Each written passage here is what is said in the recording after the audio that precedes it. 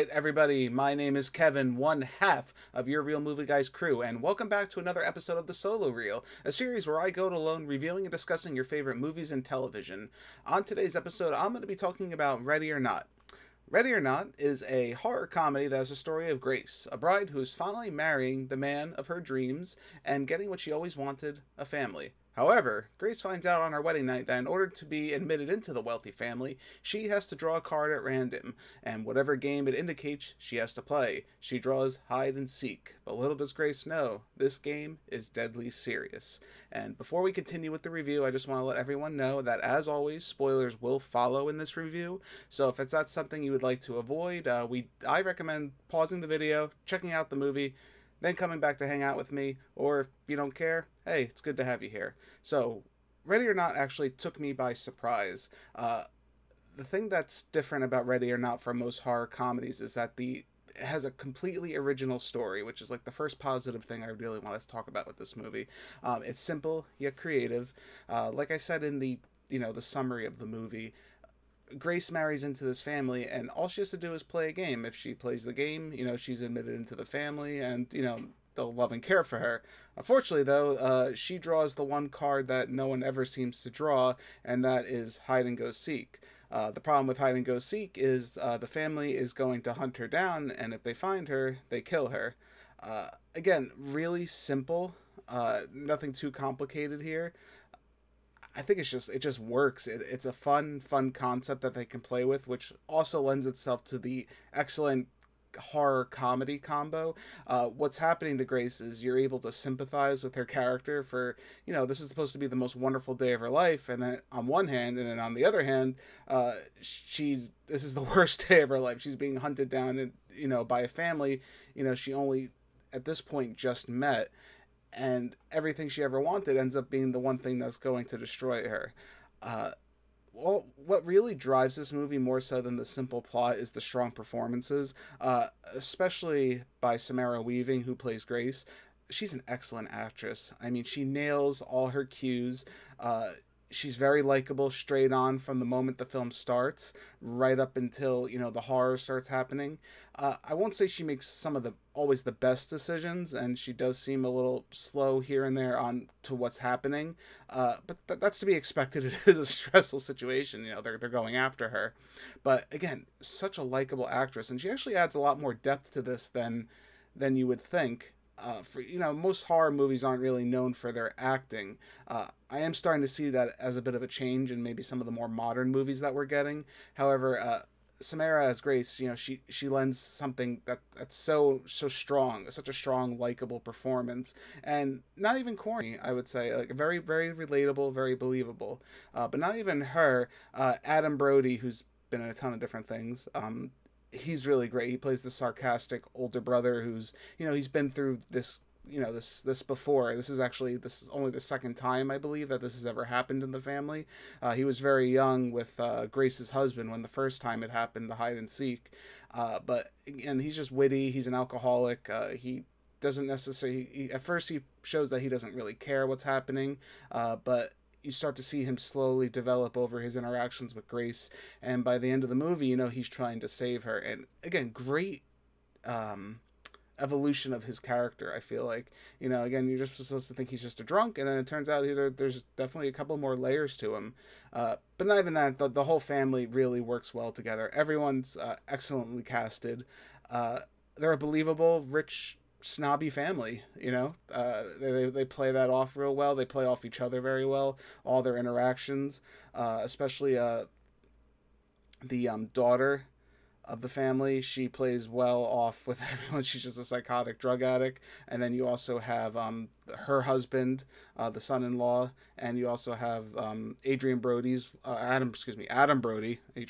Adam Brody's wife in the movie, who's this cold-hearted woman, and she's ice cold, but she plays off like, wanting to hunt everyone down. Again, really really great, and they're fun characters, I have to say.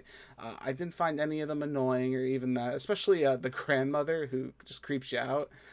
She was great, absolutely great.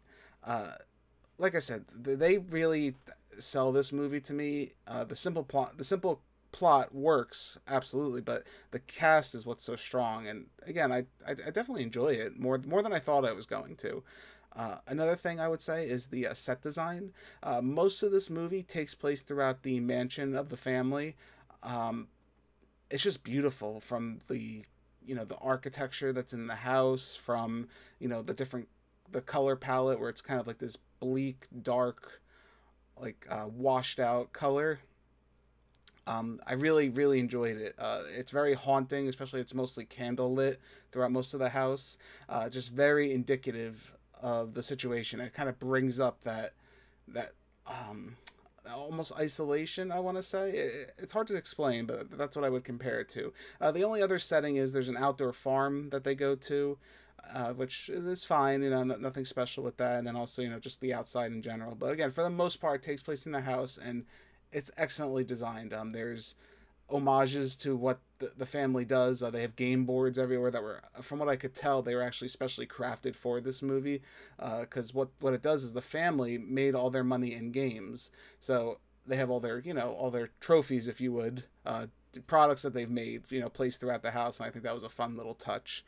I just think that was great. Like I said, the set design's really nice. Another thing I would say is the ending. Again, I did talk about there are spoilers in this. The ending definitely subverts all your expectations, which I really did enjoy. In the beginning, you find out the family. They made it. The family, the original founding member of the family, he made a deal with someone that whatever, if he was able to open this box, he would be able he would have unlimited funding to his project, whatever he wanted to do, which was games. And he was able to open this box from a stranger. Ends up that stranger's the devil. And at the end, they have to sacrifice Grace in order to appease the devils, or so they think, before sundown or sunrise. Once eventually, though, Grace is able to get away from them, and all the hijinks that ensue, and Grace is able to get away from them. They open the curtain, the sun rises. At first, nothing happens, so you think they've been kind of toying with the idea that the devil may or may not be real, that this pact may have just been, a crazy story, and the family's been following it this whole time. And then suddenly, boom, the first family member explodes, and they all explode after that into this fiery, bloody explosion. And again, it just subverted my expectations. I wasn't really sure what they were going to do. Honestly, I thought they might just kill Grace and keep the whole thing going. That's what I was honestly thinking. I didn't see them exploding. Again, totally subverted my expectations. The last positive I would say for this is the commentary this movie has on just in-laws and marrying into a family in general. I think it captures that in just a unique and funny way. Everyone has that thing where they meet a family, even if you're not marrying someone, you meet a family for the first time, or you don't feel accepted, and you feel like you have to include yourself somehow. This movie ironically captures that in the most excellent of ways. So if you're ever feeling like you're meeting a family for the first time, or meeting a group of people, this is a fun movie to watch, just to see just to see a different take on that, a comedic take. Again, I think that's great. It definitely addresses a lot of people's anxieties when meeting new people. That being said, there are some negatives to this film. There are 3 maids in the movie that are servants to the family. All 3 of them die. It's actually in the trailer, I believe. At least 2 of the deaths are in the trailer. They weren't necessary, in my opinion. They were kind of just done for that cheap laugh, maybe just to add to a body count to this movie.